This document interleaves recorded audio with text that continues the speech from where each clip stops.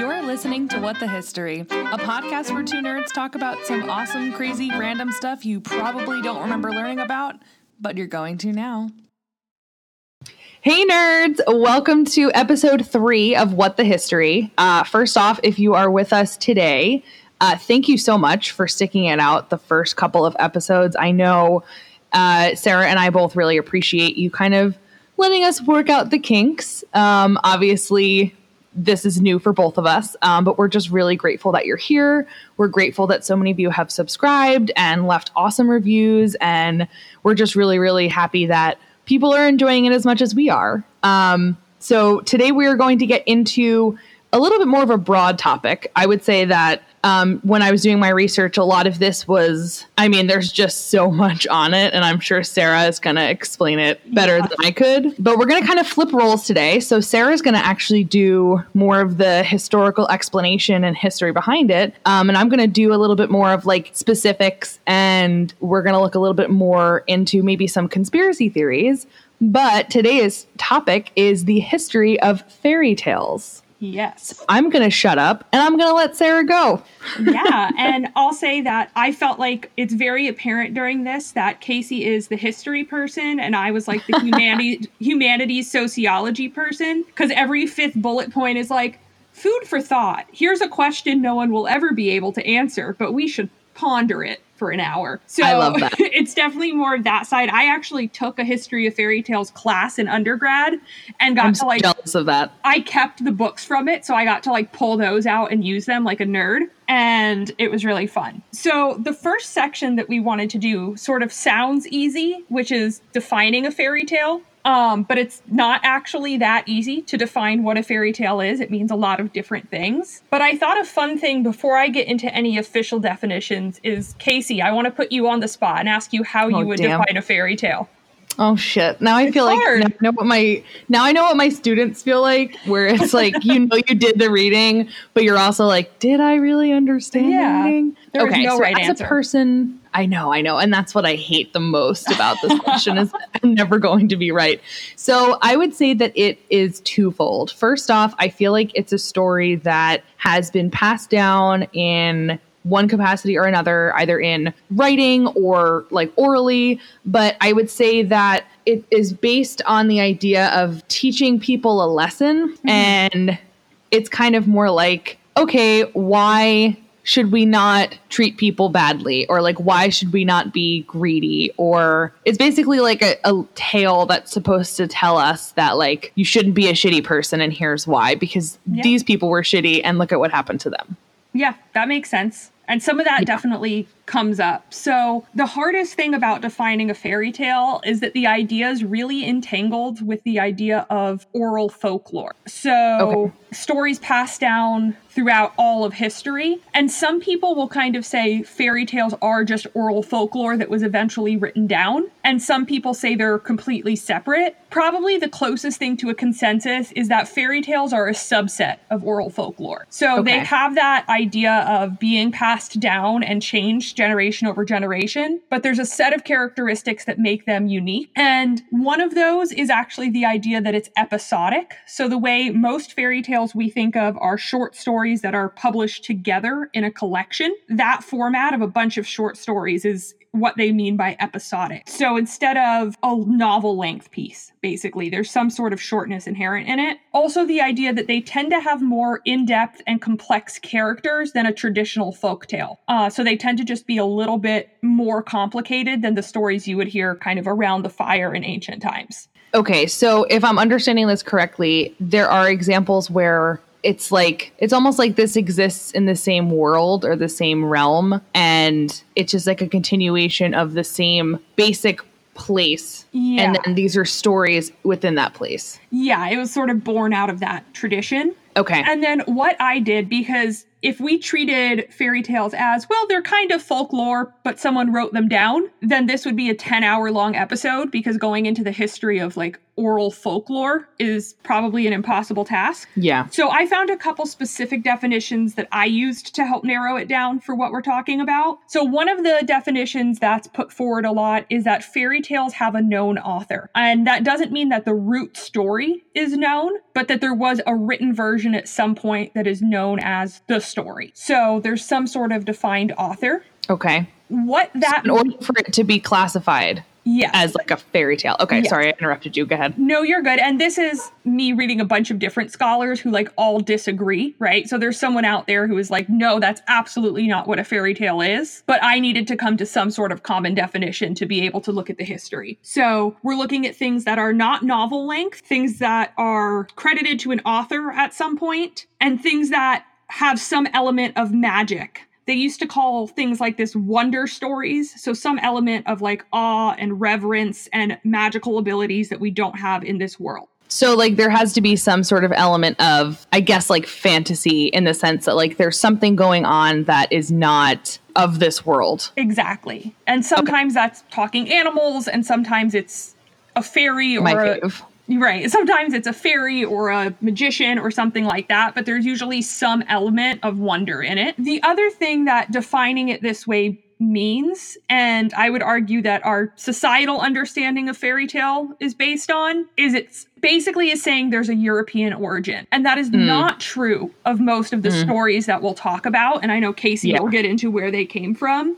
Yeah. Any fairy tale you can think of is not originally from Europe, but that is where they were first written down. And that is where the concept of a fairy tale, that genre, originated. It was first used in 1697 in France. And it was frustrating because like even in finding my research, I was like, fuck, I don't want to keep looking at France. Like give me more about like China, give me more about the Middle East. Like it's very difficult because I think also the whole idea of like written language and because it's so Eurocentric in how we study history and we just focus so much on Europe, it's like, it makes a lot of sense that that's where most people think of fairy tales. And that's why it's like classified as a fairy tale coming from Europe. Right. And I would, you know, what somebody thinks of if you say fairy tale probably has European roots, even the versions of the stories we know the best. And that's not to say that these stories are created by white European men that we're going to talk about. Right.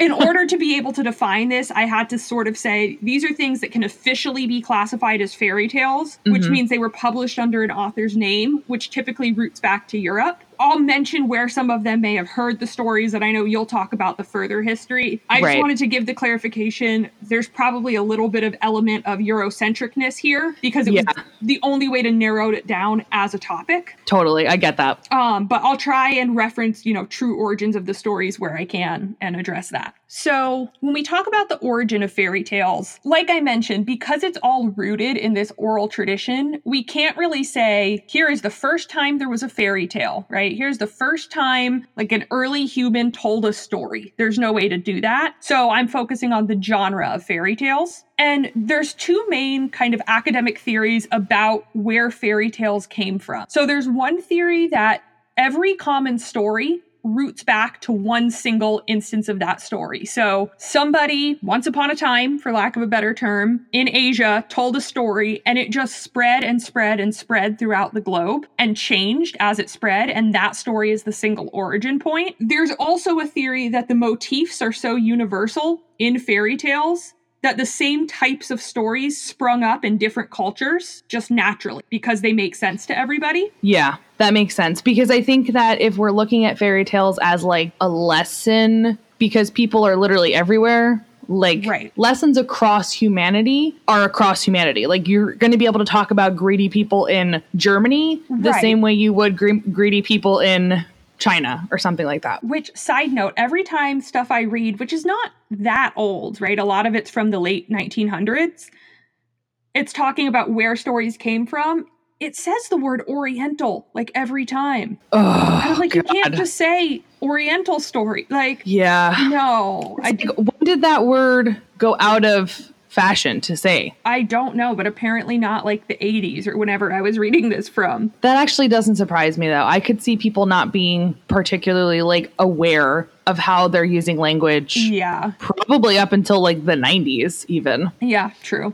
So that's fair. That was a fun adventure in my research. Ugh, people suck. Yep. There's also kind of this myth that fairy tales are an inherently feminine idea. A lot of people will say they originated with women and that women were the first people to tell these stories. We really have no way of knowing that because we can't trace these stories far back enough to get to their actual roots in folklore. So for the most part, we have no way of knowing who it is that created these stories. Because they're aimed at children and because they have to do with magic and things that eventually were deemed as sort of silly and fanciful, they became associated with women because women, of course, are silly and fanciful. That's all we do, right? We're just silly. Yeah. And we just make shit up. We're just thinking about fairies who can bring us dresses all day. Although, actually, I did read something, too, that said that a lot of women started to turn fairy tales kind of almost upside down and make them about women empowerment, which I thought was kind of interesting. Yeah, they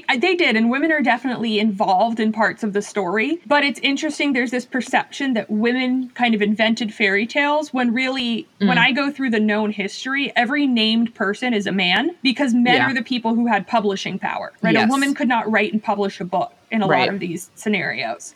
So infuriating. So we're going to go through kind of the main players in the history of this idea of fairy tales, but none of them will be women. Yeah. So, and they'll all be white dudes, right? Oh, I'm sure. Yeah. Because I think your list is similar to the list that I kept seeing. So yeah, there's a handful of guys that are considered kind of like the founding fathers of fairy tales. And so we'll start with, I'm not going to say these names right. They're like white men names, so I don't really feel that bad. That's so fair. So the first guy is Giovanni Francesco Straparola. And he's really the main like original guy that people credit fairy tales with. So he lived during the Renaissance in Venice. That's all we know about him as a person.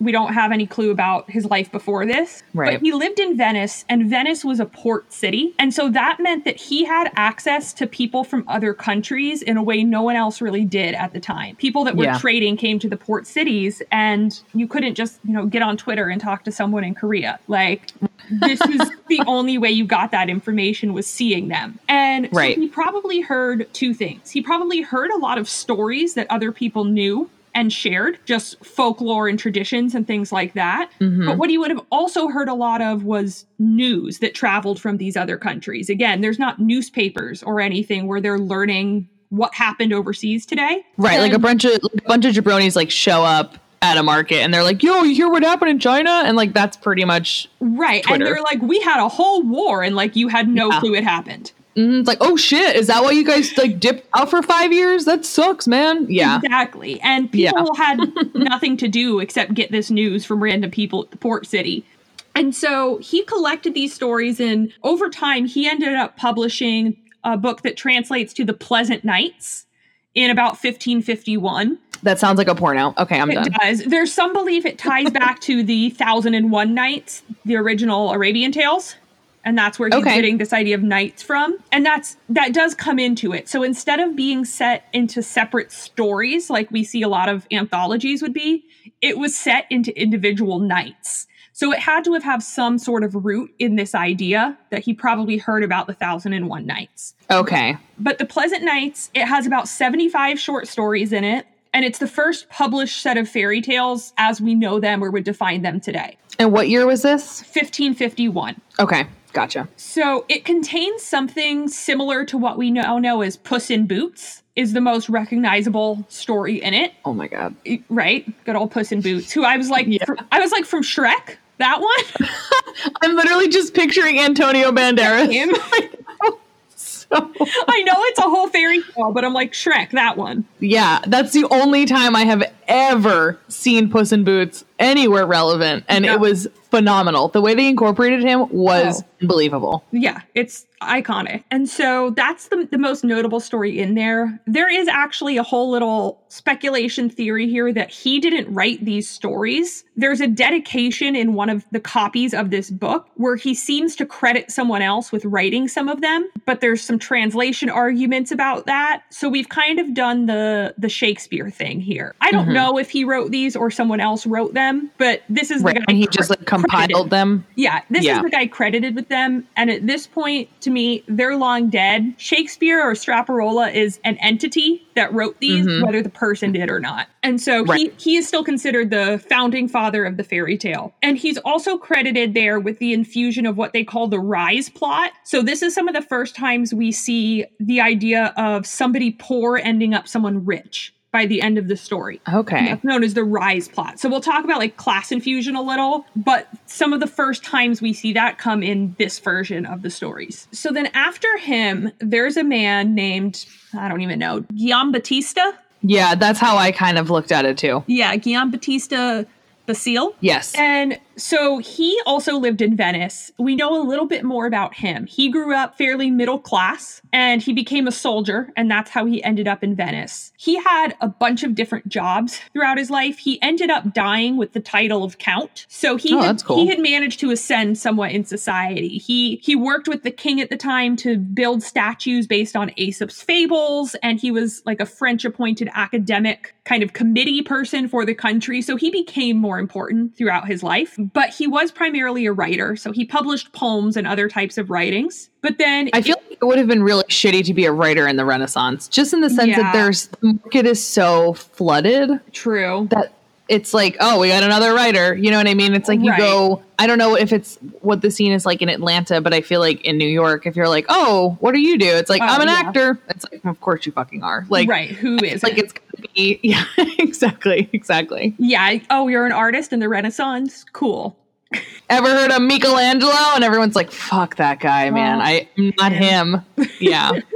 But he did manage in 1634. He published The Tale of Tales, and it's alternatively known as Entertainment for Little Ones, are the translations of the titles of this book. And these versions actually didn't become super popular, and they weren't as well known as the Straparola ones until later, when the Grimms begin to use this as a reference, is when he comes back around. But this version of the book has the oldest written versions of quite a few things. So like Rapunzel, Hansel and Gretel, and Cinderella have the oldest written version. So like Cinderella, I know you'll talk about, dates back way further than this, but that's through the oral tradition. So I literally have here, so by the written version, we do mean the white version. Yes. Yeah. So this is the first white version of those things. Right. Exactly. Basically. And again, he seemed to have infused a lot of social commentary into the tales, talking a lot about lower class, or what they would call peasant characters, and themes of change and status, which probably reflects his own life, that he seems to have had some upward mobility, and that came into the way he told these stories. Yeah, I was actually going to say that before, that like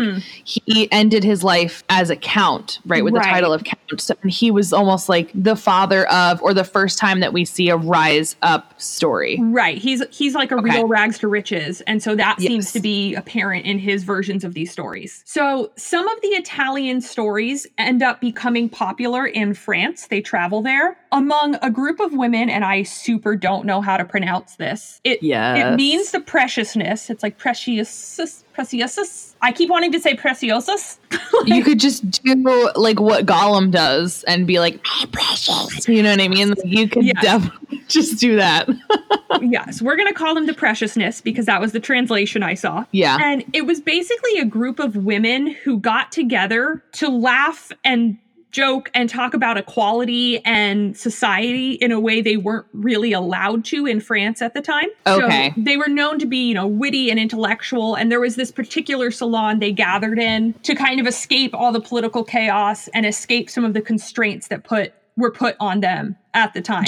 Do you have a date, like a timeline for this? Like what? I do. Let me check. Time period? I do. Because I'm wondering if it lines up with the salons that you found in the Enlightenment period. Because I know France was like really big for that. And you would have these like wealthy-ish women that would like invite all of these like thinkers to their house. To So it was about it was about the 1650s. Okay. So it's like the early stages of that. Okay. That's really cool. Yeah. So they seemed like they were really badass, and they would play different games and kind of ways of showing off their intelligence. And one of the things they would do was recite folk tales or fairy tales. And they would get up there and tell the story, and they would make changes and do wordplay as kind of a way to show off. But so this is somewhere you see women taking a little bit of control of the stories. So, for example, these women who tended to be better off financially, they would often make the characters in the stories poor, and they would often infuse tiny bits of what would be at the time feminist undertone, right? So women escaping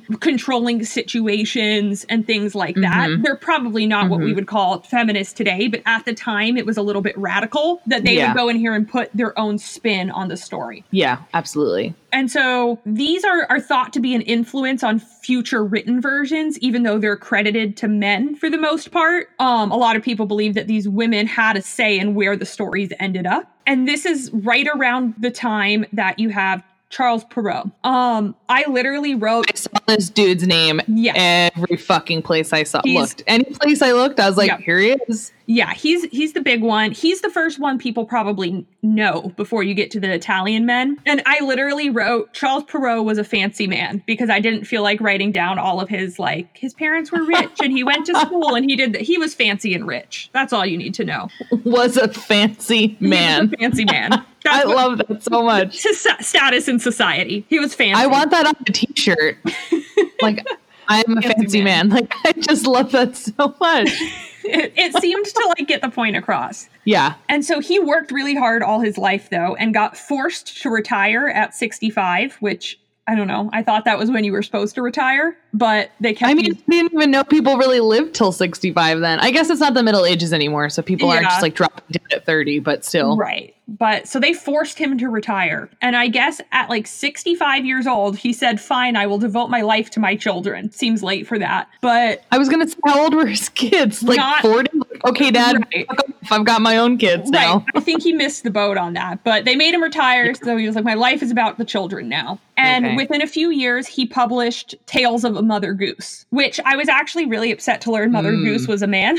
Yeah, that's pretty shitty. Which there is some concept of Mother Goose that had to do with women. I don't care. Mother Goose was a woman. Yeah. I don't like that. But so he published Tales of a Mother Goose, and they were stories based on European popular tales. And this is really considered the foundation of most of the fairy tales as we know them today. Partially that's because it came out in the same year that we see the word fairy tale used for the first time. So in 1697, we see the word fairy tale written down, and that's the same year these books came out. So I think the concepts get entangled with each other because of that. Right. He does reference some of the things that the preciousness women were saying, so he's just completely like stealing their thunder. Yeah, of course, because he's taking... So what's interesting is like, there's such a gendered like role, and like he couldn't just be Father Goose. Like I was literally, I know that sounds stupid, but like it couldn't be a dude telling stories. It has to be a lady. Goose. Yep. Yes. And I think that's so interesting because it's like, it's not men's job to tell these stories, it's women's. And then it's like taking these ideas or these stories that women have come up with, and because they don't have the autonomy to take control of their stories like that, he's just sort of taking and using it the way I find most European white men did and continue to do. Yep. Yeah. Yep, that was this guy. And his stories, a lot of them, if I told you, tell me the plot points of Cinderella or Sleeping Beauty or some of those classics, his are going to be the closest to them out of the different versions we'll talk about. They're sort of the template for a lot of what we know today. Yeah. And what's interesting is he's the first person to actually really blatantly put in lessons and morals. So most of the stories have some sort of moral behind them because stories tend to, but he puts in kind of explicit warnings. So his version of Little Red Riding Hood, for example, ends with this really explicit prose basically telling women not to talk to strange men, which is fair. Jesus. That's totally fair. But it's still so shitty because I don't need a white man telling me this. Yeah, and it has a whole thing that's basically like, men are wolves, don't do that. But he's also, if that's the narrative, like, obviously you are the fucking problem. It's not women talking to strangers. It's how about we just don't make wolves crazy, dangerous men. You would think. But instead he's like, just don't talk to them. Stay on your path. And so he gets a lot more blatant about that. And he's also a lot more detailed and adds a lot more like grandeur to his stories, which is probably just because he's exposed to it throughout his life, whereas some of the others weren't. He lived a fairly upper class life, so he had references he could put in that other people might not have. Okay. So for about 100 years, these are kind of the big popular versions of fairy tales are the Charles Perrault versions. And in the late 1700s, you have the Brothers Grimm. So their names were Jacob and Wilhelm, are their actual names. And they were highly academic men. So they were like the professional student, professor type guys. And they were actually really interested in the idea of national identities. Later goes badly for Germans, but... this is when nationalism starts to... This is the 1700s? This is the late 1700s. Yeah, so at this point, historically, we start to see a lot more influence on, like... there's still a lot of conflict, especially in Germany and France. Like, they're constantly at odds with each other. And so there's a really big swing into being proud of where you're from, identifying your culture and your nation. And then that's going to swing even further into like the 1900s with shit like imperialism. Right. So that's actually what they're interested in. They're not like story people. They're very interested in the idea of a German national identity. And they saw fairy tales as a form of community. So something very specific to your culture. Okay. And so when they started finding some of these written stories or hearing stories told, they basically turned them into German specific tale in their opinion. They tried to make that's why you picture like these little blonde and like blonde haired, blue eyed Hansel and Gretel. Right. And even some of the names, you know, Hansel and Gretel are not their names in every version of the story. Those are very German names. So German. And so their stated goal is essentially to take a lot of these unwritten stories and preserve them for the German culture.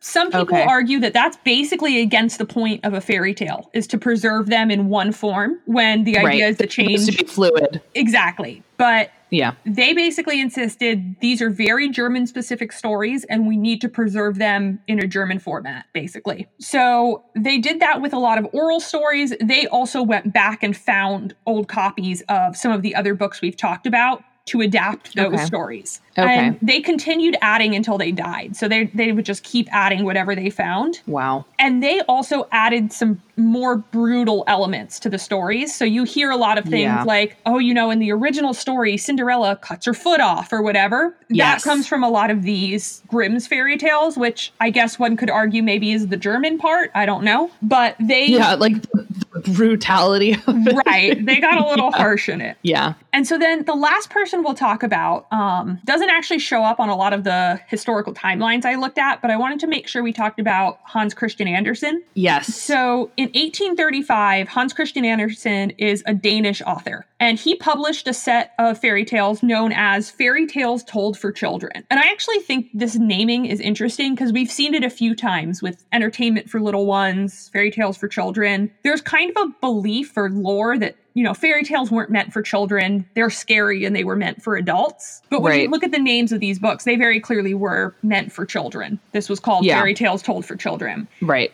Did they still contain violent elements? Some of them. Even if they were for children? Yeah, some of them did. Because I could see it being like a fear tactic. Right. Like, if you're greedy like Cinderella's stepsisters, your toe's going to get cut off. And people are like, fuck, I don't want to do that. I'm not going to be greedy. Yeah. Yeah. And what's interesting with Hans Christian Andersen is his book doesn't really have iterations on these other stories. So like everyone we've talked about so far has some version of Cinderella and some version of Beauty and the Beast, etc. Okay. He has kind of newer ones that are coming from different folklore. So even though he's in Europe, this is where we see the Little Mermaid, Thumbelina, the Princess and the Pea, the Snow Queen. Thumbelina, holy shit. Thumbelina. Have you ever seen them? I have to go off on a tangent for 3 seconds. God, I love Have Thumbelina. You seen the movie?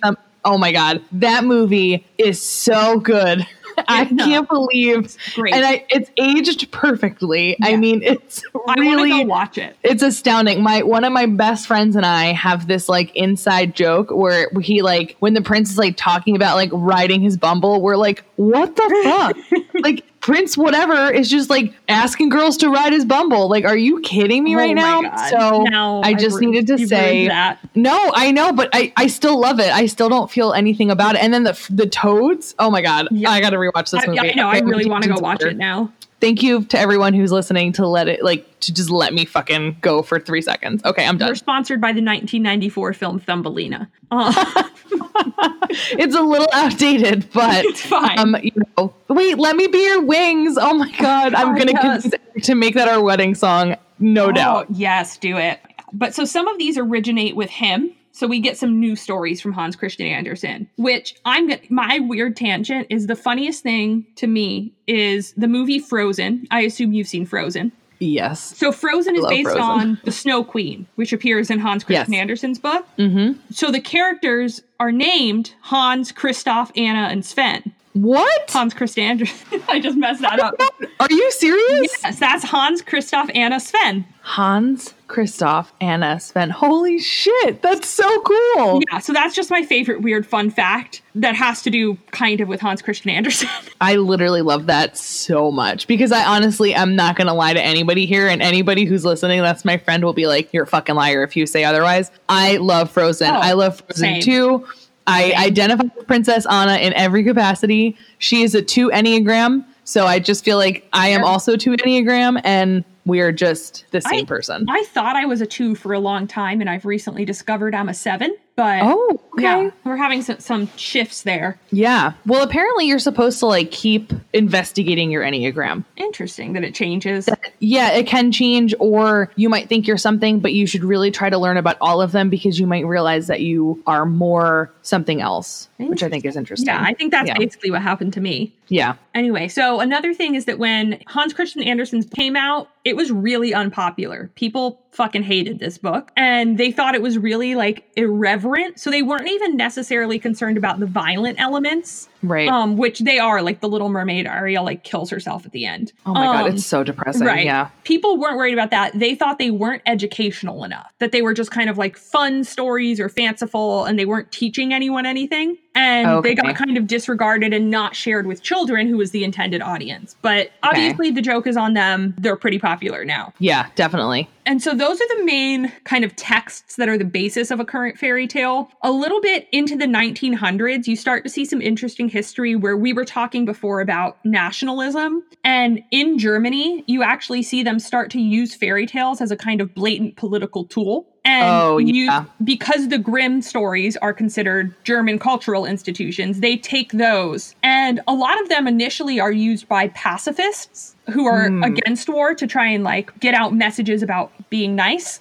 But then they start getting more nationalist in undertone, and eventually the Nazis use them as a vehicle for disseminating information. So you see, I was going to say, I think it also becomes like they become anti-Semitic. Yeah. And a lot of the descriptions of like villainous characters or like, you know, evil crooked nose. Yes, exactly. Like witches. Like witches were not supposedly anything. And then they started to become very specifically like Jewish women. Exactly. That like stereotypical anti-Semitic Jewish women interpretations that would then identify, like children would then kind of make connections like that. I mean, yeah, that's a whole, I totally know exactly what you're talking about. Yeah, and they use it as a way to be like, oh, here's just a book for children, but it's clearly not. And then what happens is after the World Wars, especially in the United States, there's kind of a growing concern over exposing children to the violent and brutal parts. So where children were reading the original versions of these stories that are kind of graphic, there starts to be this idea that children shouldn't be exposed to war and violence. And that's when you start to get retellings of them that are pretty sanitized, more like we know today. And that goes hand in hand with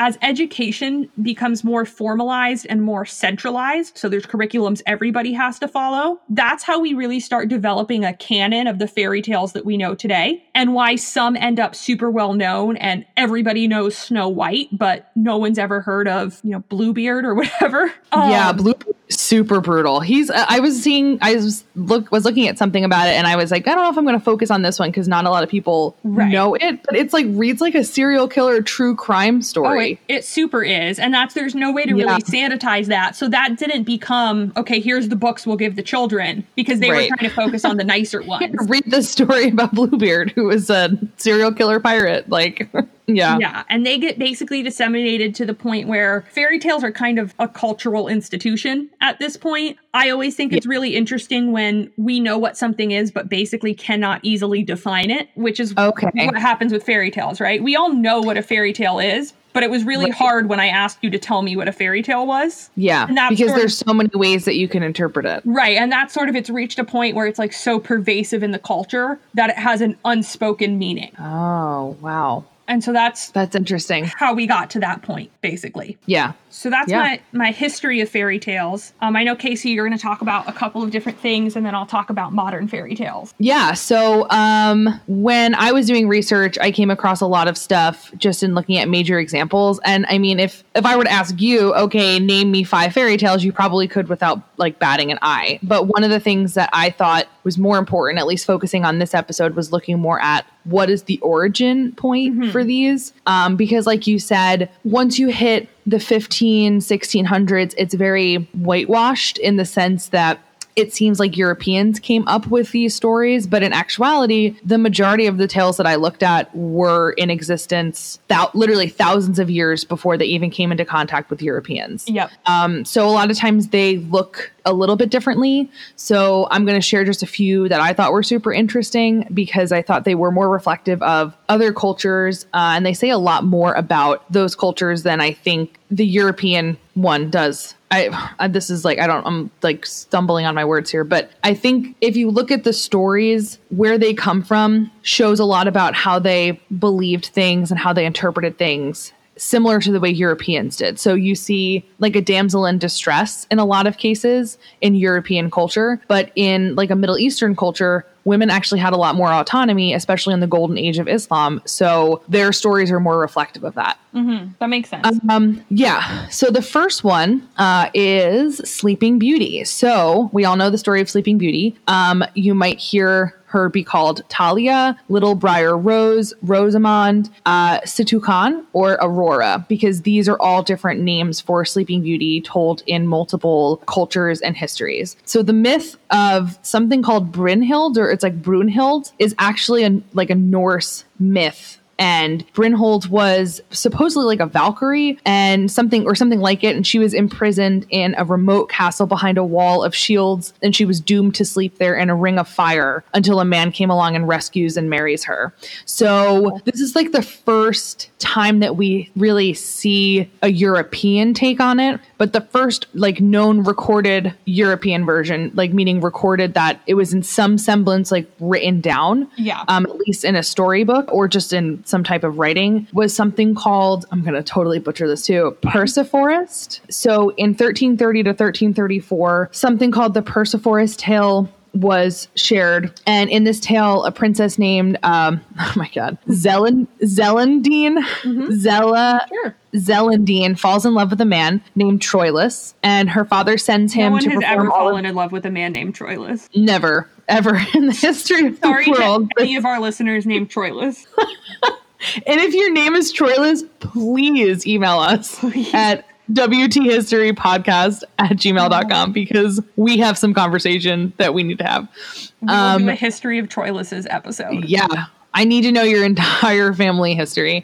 So Troilus is sent to perform all of these tasks to prove himself worthy of her. And while he's gone, Zellandine falls into this enchanted sleep. Some of the stories go that a goddess was jealous of her beauty and, like goddesses will, enchanted her to fall asleep and never wake up. So this is like trigger warning. There's some really fucked up shit in the Sleeping Beauty story. So I just kind of want to give a heads up if people are like not comfortable with some of the stuff to just like skip ahead probably like a minute or two. So Troilus finds her and impregnates her while she's sleeping.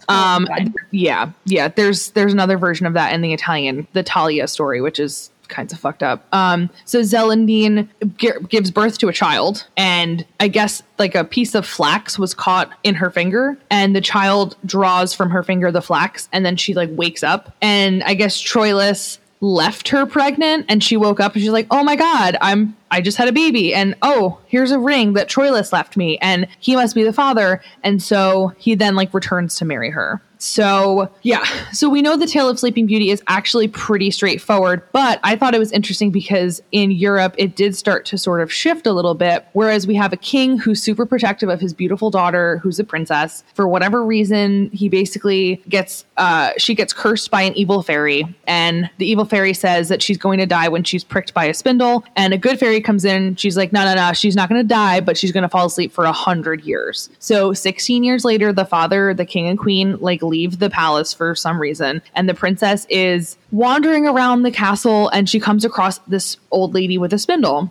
She pricks her finger. The old lady freaks out and she's like, oh my God, I killed her, but she's not dead. She's just sleeping. So the good fairy feels really bad because she's like, oh shit, Sleeping Beauty is going to wake up and like everyone's going to be dead and it's going to be 100 years later. So I'm probably going to just make it easier for her. And she enchants everybody in the palace that they all fall asleep for 100 years too. Once a century has elapsed, this is what I thought was really interesting. Because I mean, everybody could recite Sleeping Beauty, but it's really, this is where it starts to get super different. So after the century has elapsed, another king has taken over like the power because obviously her own father wasn't in the palace to be enchanted to sleep. So basically he died at some point and another king took over. The prince heard tales of this palace where the princess slept and he became super interested in finding it. I have a question. Yeah, go. My understanding of monarchies is that the prince would be a descendant of her father. So that's what I would think, but I'm thinking that this was kind of in a time where there was a lot of turmoil and you don't necessarily have the same ruling families in power for long periods of time. That's true. Okay, I accept that. So that's probably what this is. It was basically like, if you have the most power and the most weaponry and the most money, you're probably going to become the king. So that's kind of how I saw this. And it's also been 100 years. Like a lot of shit can happen in 100 years. Oh. So the prince cuts a path to the palace. He finds her sleeping and he falls to his knees at the sight of her beauty. This is the craziest. Well, actually, it's not the craziest part. But as he's falling to his knees in just complete shock of how stunning she is, the spell ends. Not because he kissed her, just because it was like, oh, and that's 100 years, everybody. We're done here. Let's wrap this up. And so timing. Yes, that's exactly it. He has impeccable timing. So the princess wakes up, sees the prince. She falls in love with him. And they spend the whole like night talking and like nothing happens. Mm-hmm. They just are like, oh, like we're getting to know each other and you're great and whatever. So the servants and animals, everyone wakes up by that the good fairy had like put to sleep for 100 years. And the prince and princess live happily together. They have 2 children. They don't get married, but they're living in this palace in this like total bliss. And that was super progressive. But I think it's because, and this is like where it starts to get really fucking weird. So they have 2 children, a daughter and a son that they call Morning and Day. So Morning is the daughter. And Day is the son. Do right now, though, like if Kim Kardashian has twins, Morning and Day. I know. I was thinking these are either super hippie names or super hipster names, like trendy whatever names. So the prince returns to his parents after an extended period of time, and he doesn't say anything about the princess that he's like in love with or his kids because his mother, the queen, is part ogress, which means that she's like part ogre. Yeah. Like Fiona. And yes, and that's exactly what I was thinking. And so there's rumors that she wants to eat people. So the prince is like, now's not a good time to like tell her that I have 2 young children and a woman that I love. Okay. So to make a long story short, the king dies, the prince becomes the king as normal, and he brings his wife publicly to the court and like marries her and whatever. But shortly after this, he has to go to war with an emperor in another place. And the queen mother sends Sleeping Beauty away to the country and tells the cook, okay, I want you to kill my granddaughter and my grandson and I want to eat them. So the cook is like, this seems really kind of fucked up. Like, I don't remember this being in my contract. So he instead slaughters a lamb and serves it to the queen, and he hides the daughter. And then he does this again. So the cook is the queen demands that the cook the little boy. And so he slaughters a baby goat and feeds that to the queen mother. And then the queen mother's like, my hunger's insatiable. I need something else. So she's like, kill Sleeping Beauty. And like, I want to eat her too. So Sleeping Beauty is like laying in her chambers, like fast asleep. And the cook comes in and he's like, well, how am I going to serve? Like, she's going to know that this is not a grown woman. Like if I try to kill another animal, so I have to kill her. So he goes to kill Sleeping Beauty and Sleeping Beauty wakes up and she's like, you can kill me. I'd rather be dead than sitting here suffering without my children. Yeah. And the cook is like, oh my God, I'm so heartbroken. So he like saves her life and like cooks a flank of steak or some shit. And the queen mother finds out and she fills this like bathtub with snakes and toads. And she's about to like throw Sleeping Beauty and her 2 children into the tub when the king, who's Sleeping Beauty's husband, shows up and he's like, what the fuck, mom? Like, we talked about this. You can't do this. And so I guess like the ogreish queen is like devastated that her son is not going to like let her kill and eat her daughter-in-law and grandchildren, right? And so she like throws herself into the tub. And then the queen had Princess Diana's car driven off the road, I think is how it ends. That's exactly. I cannot wait to talk about those. Yes. Yeah, that's basically it. So there's a lot of tropes in classic fairy tales in Sleeping Beauty. You've got a beautiful princess, an evil stepmother figure. You have a handsome prince. You've got good and evil with a good fairy and a bad fairy. You have the trifecta, which is like the number 3 shows up in fairy tales all the time. So you have the 3, like the Sleeping Beauty, day and morning. I don't know how I'm forgetting their names. It's fucking morning and day. Like those are literally words that are in my everyday vocabulary. The children, afternoon and evening. Right. Yes, exactly. So that's like the story that we sort of know. Obviously, in more modern times, that last part is just kind of like really off at a whole other level. Yep. But in the golden age of Islam, there's actually a story that was told between the 9th and 13th centuries, and it was finally written down in the 15th century, so like 1400s, which makes it the oldest recorded version of Sleeping Beauty. So it's actually called The Ninth Captain's Tale. And in this story, there's a 10-year-old girl named Situ Khan. So Situ Khan is incredibly kind and beautiful, and her mother had been unable to conceive children. So she'd prayed to Allah, and she said that she wanted a child, even if that child was allergic to flax. And flax is like a really big part of like that culture. And so she was like, even if my child is imperfect, I just want to be able to have a child. And so she gets pregnant. She has Situ Khan, and 10-year-old Situ Khan is like hanging out her window one day, as 10-year-old children do. Yep. And the son of the Sultan sees her, and he's like, oh my God, she's beautiful, and I love her. I don't know how old the son of the Sultan is, so if that was a question, I have no answer for you. But I'm she gonna is feel 10. better if we say like 11. Yes, I'm going to say he's 11. So the Sultan's son goes home and he tells his parents, and they're like, all right, well, we'll take care of this for you. They send an older woman to Situ Khan's home, and the woman is like, oh, you're so beautiful and wonderful, but you would be an even more beautiful and wonderful girl if you learned how to spin flax. And then she just like dips out. So I think it's more like, we want to make sure that you're useful. Yeah. And so Situ Khan begs her mother. She's like, this like old lady told me that I should be able to like spin flax. And her mother's like, you're allergic. Like you will die if you get hurt by this or you ingest it or whatever. Yeah. And Situ Khan's like, please, like, I really want this. And the mother's like, okay, fine. So she caves and lets her. So Situ Khan is spinning flax and she's doing great. And everyone is like mystified at how like beautiful her little hands are as she's spinning this flax. And then a piece accidentally gets stuck underneath her fingernail and she passes out, and everyone thinks that she's dead. So her parents are devastated. They go to bury her, and the mysterious old woman that I couldn't figure out who the fuck she was, but this mysterious old woman comes back and she's like, oh, you really shouldn't bury her. It would be such a pity to have such a beautiful little body covered in dirt. And I was like, that's fucking terrifying and awful. So the parents are like, yeah, that's a good point. So they decide to put her on this almost like pavilion, and they build this like really beautiful, it's kind of like similar to Snow White's glass, whatchamacallit, the fuck is that? Coffin? Coffin, yeah. She's not like in a coffin. She's just like on a bed in the middle of a pavilion with like curtains around her and whatever.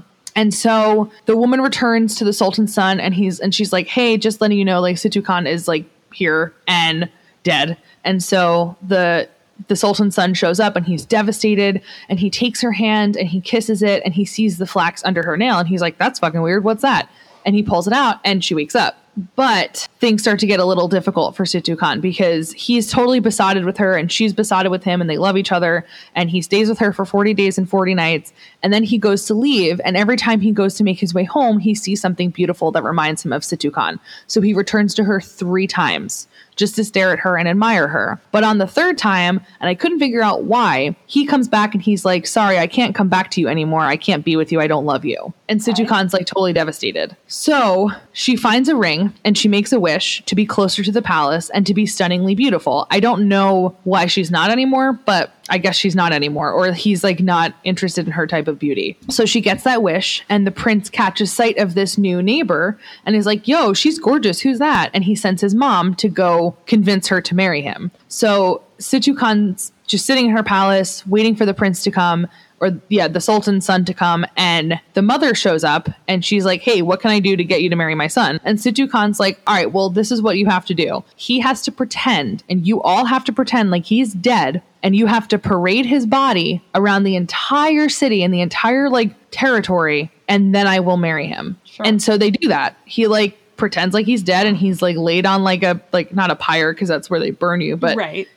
he lays on like a whatever fucking cart. I don't know. They drag him around the whole city, and he's like totally wrapped up in all of these different layers of like burial cloth. And at the very end, he comes back to her palace that's like right next to his palace, and she unwraps it. And he's like, hey, like, what do you think? Do you think you'll marry me now? And she's like, yeah, because you really must love me to do something this fucked up. And then they get married. It was a test. It was a test. So, like, I thought that was, like, really cool because as weird as it sounds, like, it's actually really empowering. She's like, yeah, you kind of, like, dicked me around for X period of time, 40 days and 40 nights. And then you just, like, told me that was it. So if you really love me, like, you have to show me that you love me. Yeah. And I guess the way that she wanted to like have his love proven was that, I pretended to be dead. So your turn. So yeah. So the other version, this one is way less fun, is the story of Talia. So Talia is the Italian Sleeping Beauty. So she meets her fate in a very similar way as her predecessor. She gets a piece of flax like stuck under her fingernail. I hate when that happens. And yeah, which actually freaks me out. I'm thinking of that like what is that? It's like the torture. Oh yeah, where they take your fingernails.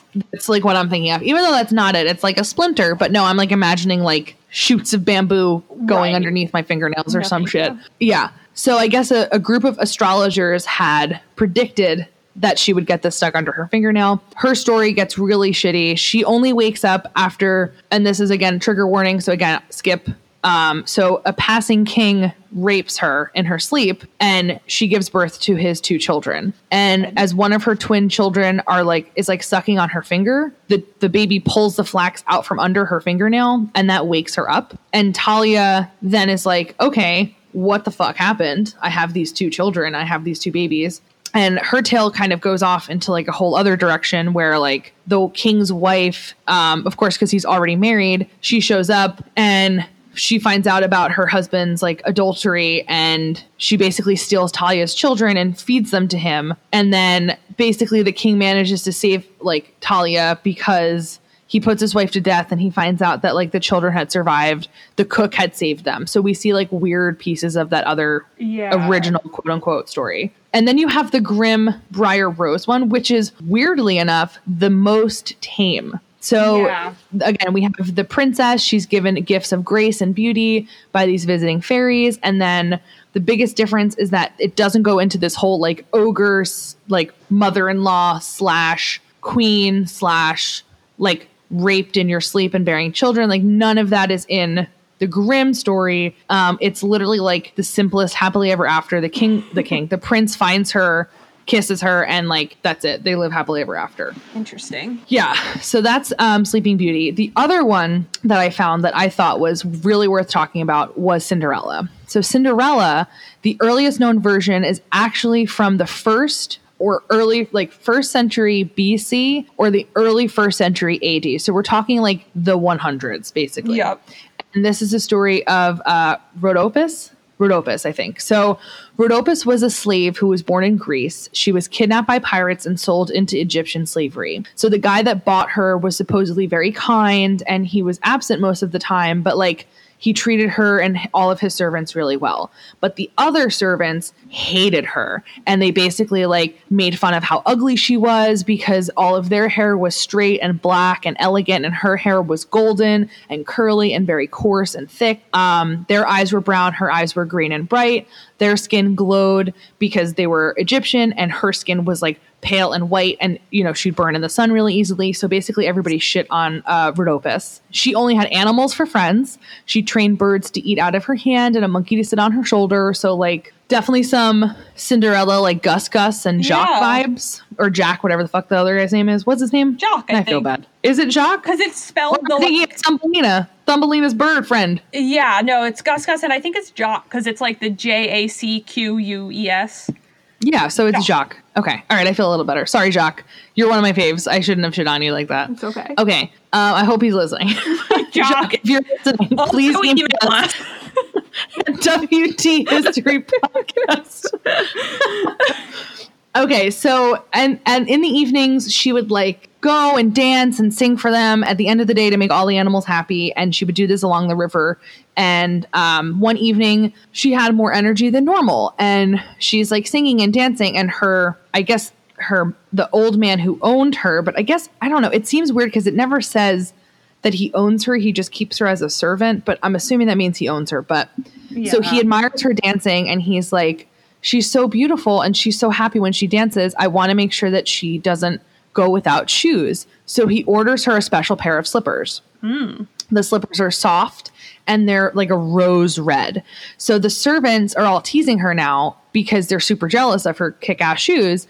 And Rhodopis is getting shit on even more. So a little while after that, the pharaoh decides to hold court in the city, and all of the kingdoms invited, and Rhodopis is not allowed to go because all the servants like put their chores on her. And so she like watches them leave, and she's devastated, and she goes and like takes care of all the chores that she's supposed to. And as she is like cleaning something in the river, the water splashes up and wets her slippers. So she grabs them and she's really upset. Yeah. And so she takes them off and places them in the sun to dry. And as she's continuing with her chores, the sky darkens and she looks up, and this falcon like swoops down and snatches one of her slippers and flies away with it. So Rhodopis is in awe, and she feels like it's the god Horus who has taken her shoe. And so she tucks the other slipper away in her shirt, and she goes back to work, really not thinking anything of it, but wondering like what his appearance could mean. Meanwhile, the pharaoh of Egypt is just hanging out, bored as hell because he's having a bomb ass party, and like most royal men, they're like, this sucks. And suddenly the falcon swoops down and drops the rose colored shoe onto his lap. Yeah. So the pharaoh is like, oh wow, this is like really cool. And again, he's like, this must be a sign from the god. So he decides that he's going to figure out like what this could mean. So the more he stares at it, the more he's like, well, this must mean that this god wants me to find the woman whose slipper this is. And so he basically has every servant girl try these like slippers on, and he searches through all the cities and he doesn't find the owner. And he begins to travel the Nile, and then he comes across Rhodopis's house and her master. And when she hears the sounds of the gong, the trumpets blaring, she sees the silk sails. She's like afraid because she's like, oh my God, what could this mean? And again, she's not Egyptian. So like she stands out, I guess, really specifically. Yeah. So the other girls see the shoe and they pretend like it's not any of theirs, but they also pretend like it's not Rhodopis's, and they don't say anything because they're super envious of her. So they tried to force their feet into the slipper. It didn't work. And then the pharaoh sees Rhodopis hiding in the like bushes and asks her to try on the slipper, and she does. And because she's got such a tiny little foot, it fits perfectly. And the pharaoh knows that she is basically been decreed to be his wife and pronounces that she would be queen. All of the servant girls are super jealous, claiming that she was a slave and not even Egyptian, and her hair, her eyes, her skin, and clothes were unsuitable, and any of them would be a more fitting queen than she. And the pharaoh says, quote, she is the most Egyptian of all, for her eyes are as green as the Nile, her hair like papyrus, and her skin as pink as the lotus flower, quote. And then he swoops her away and marries her. So that's the earliest recorded Cinderella. Then we have the Chinese Cinderella. So there's a young girl named Yeshen. Yeshen's story was like written down or told as of 850 AD. So she was the daughter of a cave chief who had 2 wives, and her mother passed away, and she was raised by basically her stepmother and her father's other wife. She was always given the worst jobs. The only friends that she had were fish with big gold eyes. And each day the fish came and, you know, she told them stories and she sang to them and she would feed them. And she basically shared what little food she had with her fish. And the stepmother heard her talking about the fish and like sharing her food with the fish. And then like one day just showed up and like stabbed her fish in front of her and then like fed them to her. No. Yeah.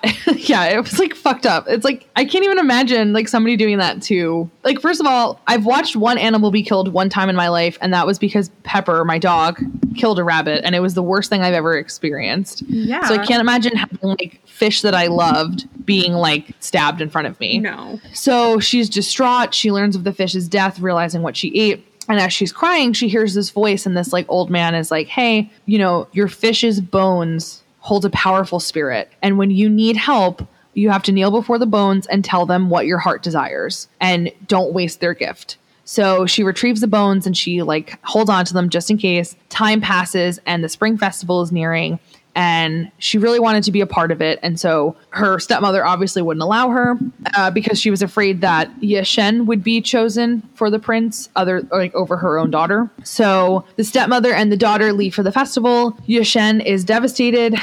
So she goes and gets the bones and she basically asks for a beautiful gown of blue with a cloak of kingfisher feathers draped around her shoulders, and beautiful slippers. They were woven of golden threads in a pattern of a scaled fish, and the soles were made of solid gold. So she walked on them and felt lighter than air, and she was warned to not lose the slippers. So she arrives at the festival, and everyone's looking at her because like she looks fucking great. And she's worried that she's going to be found out. She dashes out of the village and leaves behind one of the golden slippers. And so when she gets home, she's dressed again in her rags. She speaks to the bones, but they're silent now. And she's really sad. So she puts one golden slipper in her bed straw. After a time, a merchant found the lost slipper and seeing the value in the golden slipper, sold it to another merchant who then gave it to the king of the island. So the king is like, who owns this tiny, beautiful slipper? Again, it's a small shoe. So he is like, all right, go find the person who owns the slipper because she must be stunning. And so they go out and look all throughout and they find Yeshen, who is like quietly looking at the tiny golden slipper that's like placed in the pavilion. Because she's like, oh crap, I wasn't supposed to lose this. The old man told me not to. So she's actually trying to steal it. And the king's men rush and like arrest her. So she's taken to the king, who's furious. He can't believe that anyone in rags would possibly own a golden slipper. And the more he looks at her face, the more he's struck by how beautiful she is. And then he returned her home and she produces the other slipper. And they're like, oh shit, you are the owner of the slipper. The king realizes that she's the one for him because that's how you decide who loves you based on shoe size. Size matters, ladies. Have smaller feet. Yeah, have tiny feet. Tiny feet. I would literally have been a pariah in society. I have fucking 10 wides. I wear an 11. Yeah, that's what I'm saying. They would have been like, this looks like a man's shoe. And so they married, lived happily ever after.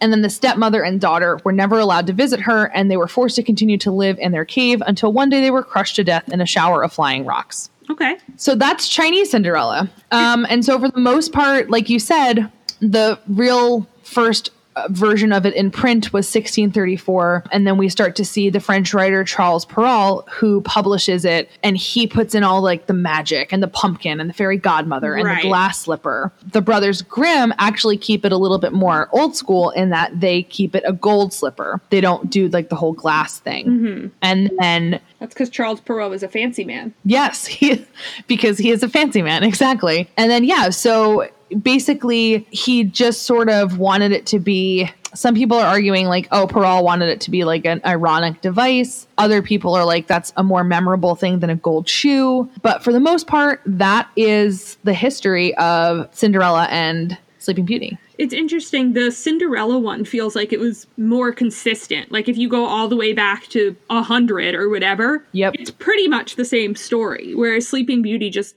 also has a sleeping person. Yeah, absolutely. And what's interesting is Cinderella definitely has a lot more of a, like in the old one with Rhodopis, that's a lot more like cultural and racial, than just like wealth. So there's a lot more like, but what I thought was interesting was that because it's the Greeks, it's still whitewashed. Yeah. And it's still, and I thought, and this like bothered me while I was reading it because it was still like a white girl getting swept away and being considered higher than people who were Egyptian, like Egyptian women. Yeah, that makes sense. So I thought that was kind of like, I don't know, that just sat weird with me. Yeah. But yeah. Interesting. Yeah. So then I started doing a little bit on modern fairy tales. And I mean, basically, modern fairy tales are Disney movies is the actual 1000% answer. There are all sorts of other attempts at recreating them. There are dark versions. There are the Angela Carter books, which are really feminist versions of them. And what are those? The Bloody Chamber. I should know this. The Bloody Chamber is an Angela Carter book that's awesome. They're like fairy tales written by a woman who was like, well, fuck this. Why is the woman always locked in a tower? And so some of them are kind of satirical of those, and they're darker, but they're really good. But really, Disney movies are what we consider modern fairy tales. Yeah. The princess movies are almost all based explicitly on either a Grimm or a Perrault fairy tale. Most of them follow the Grimm stories and are just heavily sanitized. Right. Like heavily sanitized. No, like a musical number or 5 is added in. Right. Yes. Musicalized, made into cartoons. Rodgers and Hammerstein's Cinderella. Yes. AKA Brandy Cinderella, which is the greatest looking version of Cinderella. Fight me, not you, just anyone. Right. If you have a problem, email us at WTH History. Just kidding. Yeah, Troilus. Fuck you, Troilus.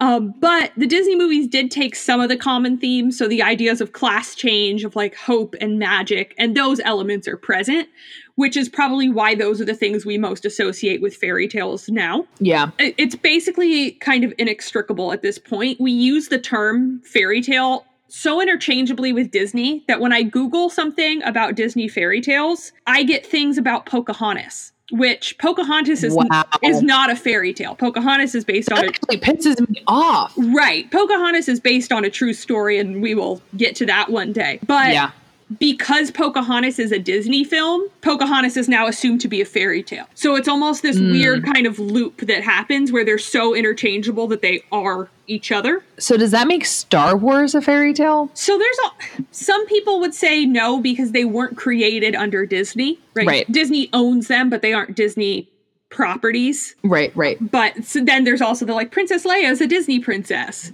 I would say no, partially because my sort of argument would be that Disney versions, they're obviously adaptations of the fairy tales, but they're actually sort of just the next logical step of what a fairy tale is. If they evolve with culture over time and the way you tell it evolves over time, it's actually just the next iteration of the fairy tale, especially when we start considering them basically the same thing. And you modernize it too. Like I think of Hilary Duff in A Cinderella Story, another classic fucking movie. Exactly. We're just pulling out all the 90s, 2000s renditions today. Yes. But if you think about being able to turn some of these stories into more modern tales, I think that's actually, you're right. It is like a progression of the story. What's interesting to me too is that now when we see dark versions of fairy tales, so either a movie that takes a really dark edge or something, people like to come on costumes and they're like, I'm Snow White, but all in black or whatever. Yeah. Like steampunk Snow White. That's actually seen as the really subversive version because the sanitized Disney fairy tale is what we now know is the canon of it. Right. And to subvert it, you're kind of going back to these original darker themes. Yeah. That was not history. That was just me musing to myself, sounding as if I'm very high, but that's what I've got. That's like what most of history is, though, I feel like. So you're probably good. Fair. And then one of the things that was used sometimes as a way to define a fairy tale that I didn't talk before was the idea that a fairy tale is inherently old. So it inherently involves iterations over time. So you basically can't create a new fairy tale today. And that's why we don't call something like Harry Potter a fairy tale. It fits a lot of the criteria, but it's too new to be a fairy tale. There's not iterations of it over time. And that's interesting. And that's sort of what separates the fantasy genre. Right. So then but then even if you think about even maybe sci-fi is the new fairy tale. Right. So I tried to have what is the modern version of a fairy tale or even folklore, right? Where we're passing these stories down. The best thing I could come up with, and this sounds so stupid, the best thing I could come up with was creepypasta. Oh. Because that's true. There's some definitions of fairy tale that are basically a truthful metaphorical reflection of your culture. Yes. That's basically creepypasta. You go on the internet and it has that same game of telephone. I read it and then I tell you the story, but something has changed a little bit. And then you tell the story, but something has changed to fit the situation. And so creepypasta is not the same as a fairy tale, but I think there's evolutions of how the folklore gets told. And that because of the nature of media being so permanent now, right? Yes, there were stories told and books written, and now we have these movies that to so many people just are the story. This is Cinderella, this is Snow White, that those aren't really evolving very much anymore. Probably in 100 years, there's not super new versions of that. Yeah. But there are other things that are cultural stories we tell that do change over time. And so even though we can't make something today and say, this is a fairy tale that I've written now, we are probably doing and producing stuff today that will eventually fit the definition of a fairy tale. But that's like centuries down the line, probably. Exactly. That's really interesting. You know what's actually cool is I was just like last year or 2 years ago, I read a book series. Oh shit. It's called The Lunar Chronicles. Oh yeah. With like Cinder. And like it was like a tech version of like her as like a cyborg and like she loses her foot kind of thing. And it was like really cool. And it made me think that could be like where, because I can't imagine in another 300 years, people are going to still be talking about like Hansel and Gretel the same way that we do now. Like 300 years or 500 years or 1,000 years. Like that's so removed. That's going to be like ancient. So how is it going to modernize to like today's sort of story? Yeah. And I wonder like, what role technology would play in that too. Yeah. And to me, and this is conjecture, maybe it's not true, but I think most people today view fairy tales through the lens of Disney movies. The reason the history of fairy tales is interesting is because it's interesting to see that they were different than the stories we knew growing up. Right? Cinderella wasn't always a fairy godmother and a glass slipper and Jock and Gus Gus. And so you're like, oh shit, like she got her foot cut off and someone died and all that because we're so coming at it from... her sister's eyes get fucking pecked out because they're all assholes. And that is so shocking because what we know is this pretty cartoon with like nice little songs in it. Right. So, or you get like redemption arcs that Cinderella pulled with like giving Anastasia like a fucking baker or some shit in Cinderella too, which I hate that I know that, but I do. So we're just going to move on. Yep, you're correct. And so I wonder in 300 years, like, is Disney still what we view them from going forward? Or is there something else where we look back and are like, man, those Disney movies people watched are weird versions of the stories we know now for another reason. Yeah. And like, how many times can you tell the same story? Right. Exactly. So that was, I don't know. Again, I got real abstract out here with modern fairy tales, but it's just an interesting concept because it changes so much over time. So we don't really know what it will mean in 100 years. Right. And absolutely. I actually, so I have a quote I'm going to read before we get into the fun part of conspiracy theories. Yes. So there's a man named Jack Zipes, and he's a really prominent fairy tale scholar, basically. And so he talks about... How do you get to be a fairy tale scholar? Like, is that a degree? There's 3 names. Like University of Phoenix fairy tale scholar? Like, is that... There's 3 names that, like, they wrote the books that I have here from my old course. When I Googled and saw their names, I was like, I remember these 3 people. It's Jack Zipes, Maria Tatar, and Bruce Bettelheim. Like, their whole lives were fairy tale scholarship, and I want to be them. Yeah, that's pretty cool. But so he has a quote talking about how fairy tale is kind of a code that we teach children as part of civilization, right? So it has keywords and it has things we know, but it changes over time. And so the quote here is, its original impulse of hope for better living conditions as it was formed in the oral tradition has not vanished in the literary tradition, although many of the signs have been manipulated in the name of patriarchal and capitalist ideology. As long as the fairy tale continues to awaken our wonderment and project counter worlds to our present society, where our yearnings and wishes may find fulfillment, it will serve a meaningful social function, not just for compensation, but for revelation. The words projected by the best of our fairy tales reveal the gaps between truth and falsehood in our immediate society and provide us with comforting counsel about how we can insert ourselves cunningly into our daily struggles to turn the course of the world's events in our favor.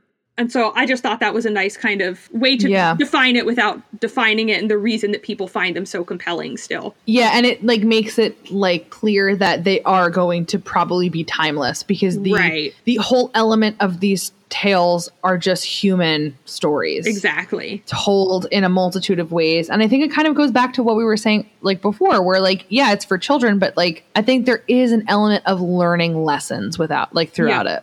Like, don't be selfish. Don't be unkind. Don't be whatever. You know what I mean? Like, I think don't be boastful. Like, things that I think are inherently good lessons to obviously teach children. Yeah. And it's whether these all came from one single story that disseminated or not, it makes sense that they're in so many cultures because they're pretty universal concepts. Right, exactly. No matter how different your cultures are. So it makes sense that, you know, ancient China and current United States and 1600s Italy all have the same story being read. Yeah, because you have people who are in a state of some type of oppression, and it's like you still have social lines and classes and wealth and stuff like that. Right. Yeah, cool. Yeah. I like that. So I have what I called conspiracy theories because I mean Love it. they are. We're just going to call them conspiracy theories. But this is basically where a few major stories, like their historical counterparts, basically. So the first one is Snow White and the Seven Dwarfs. So this fairy tale is supposedly based on the tragic life of a woman named Margaret von Waldeck, who was a 16th century Bavarian noblewoman. So she grew up in Germany or in Bavaria. So it's like a facet of Germany. And her brother used these like small children to work his copper mine. And they apparently were like super deformed because of all of the physical labor that mining required. And they were like referred to as dwarves. So like people in society were like, you know, basically disparaging them. And then the poison apple was supposedly symbolic of how an old man would offer like tainted fruit to the workers. And then he would like feed it to children that he thought stole from them. Yeah, you have Margaret's stepmother who was jealous of how beautiful she was. So I guess she sent Margaret to the Brussels like court to get rid of her. And Prince Philip II of Spain like found her and like loved her. And the father, the King of Spain, opposed the romance and apparently dispatched these Spanish agents to murder her. And they surreptitiously poisoned her. Okay. So Margaret was supposedly like a background or inspiration for Snow White. I mean, that fits. Definitely. You have Hansel and Gretel. This one was like really dark. So the tale of Hansel and Gretel could have also been told to keep children from wandering off, but at the same time, there was a huge famine between 1315 and 1317 that like destroyed most of continental Europe and England. There was a lot of disease. There was mass death. We're like close to the Black Plague. You have infanticide and cannibalism that increased exponentially because people were desperate to like survive. So they would realize that they couldn't provide for their children and they would kill them. So some parents even deserted their children or slaughtered them. Some parents also like sold their children because they needed to provide for like their other children. How do you pick? I don't know. I mean, it could have very well been like the oldest child goes because the oldest child can actually actively work. Yeah, true. You know, but then Hansel and Gretel, stumble across this home of made of candy. Yes, exactly. This woman, this witch. So apparently the witch is based off of this woman named Katharina Schreiderin. So in the 1600s, she was like a really successful baker, and she concocted such a delicious gingerbread cookie that this jealous male baker accused her of being a witch because women can't do anything better than men unless they're fucking witches. Correct.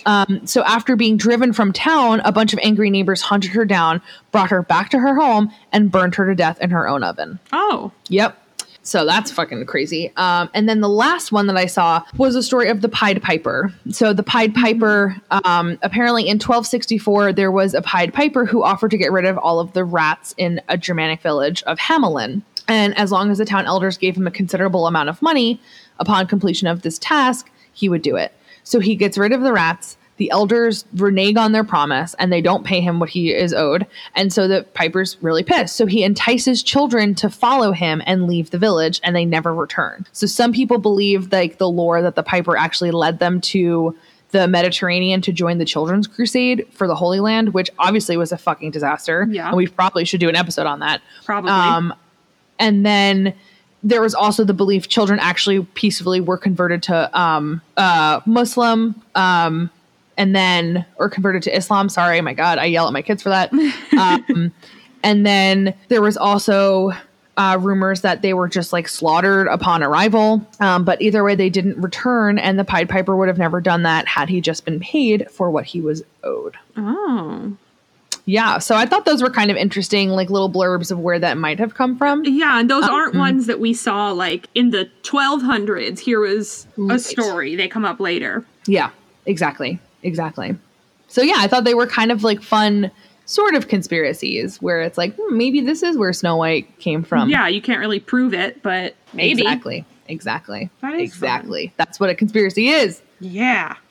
Except the couple that are true. Except the Titanic, which didn't sink. Right. The Titanic did not sink. Yeah, exactly.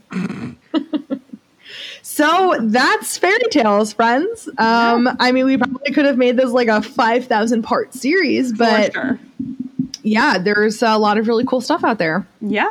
So that's my attempt at being a historian for the time being. You kicked ass. You kicked ass. Seriously. I literally was like so enthralled because I always liked fairy tales. I love reading. I'm a writer, so I like love this kind of shit. Yeah. And it was really cool to hear how what we understand as fairy tales today is so similar and so different from how they probably started. Right. Yeah. It's really interesting that we think of them. I mean, we think of them as a certain movie for the most part, and they have this whole history. Yeah. But that's what I took a history of fairy tales class basically that was really cool and went over all this. And so I was excited to like pull out my old books that I kept from it. I love that. That's so cool. I wish I had had a class like that in school. That's all we got for you today, folks. Thanks for listening. Bye. Bye. Thank you for listening to What the History podcast. You can find us on Instagram and Twitter at WTHistoryPod. You're also welcome to email us at whatthehistorypodcast@gmail.com with topic suggestions or questions. Please subscribe to the podcast so that upcoming episodes show up in your feed, and we will talk to you soon.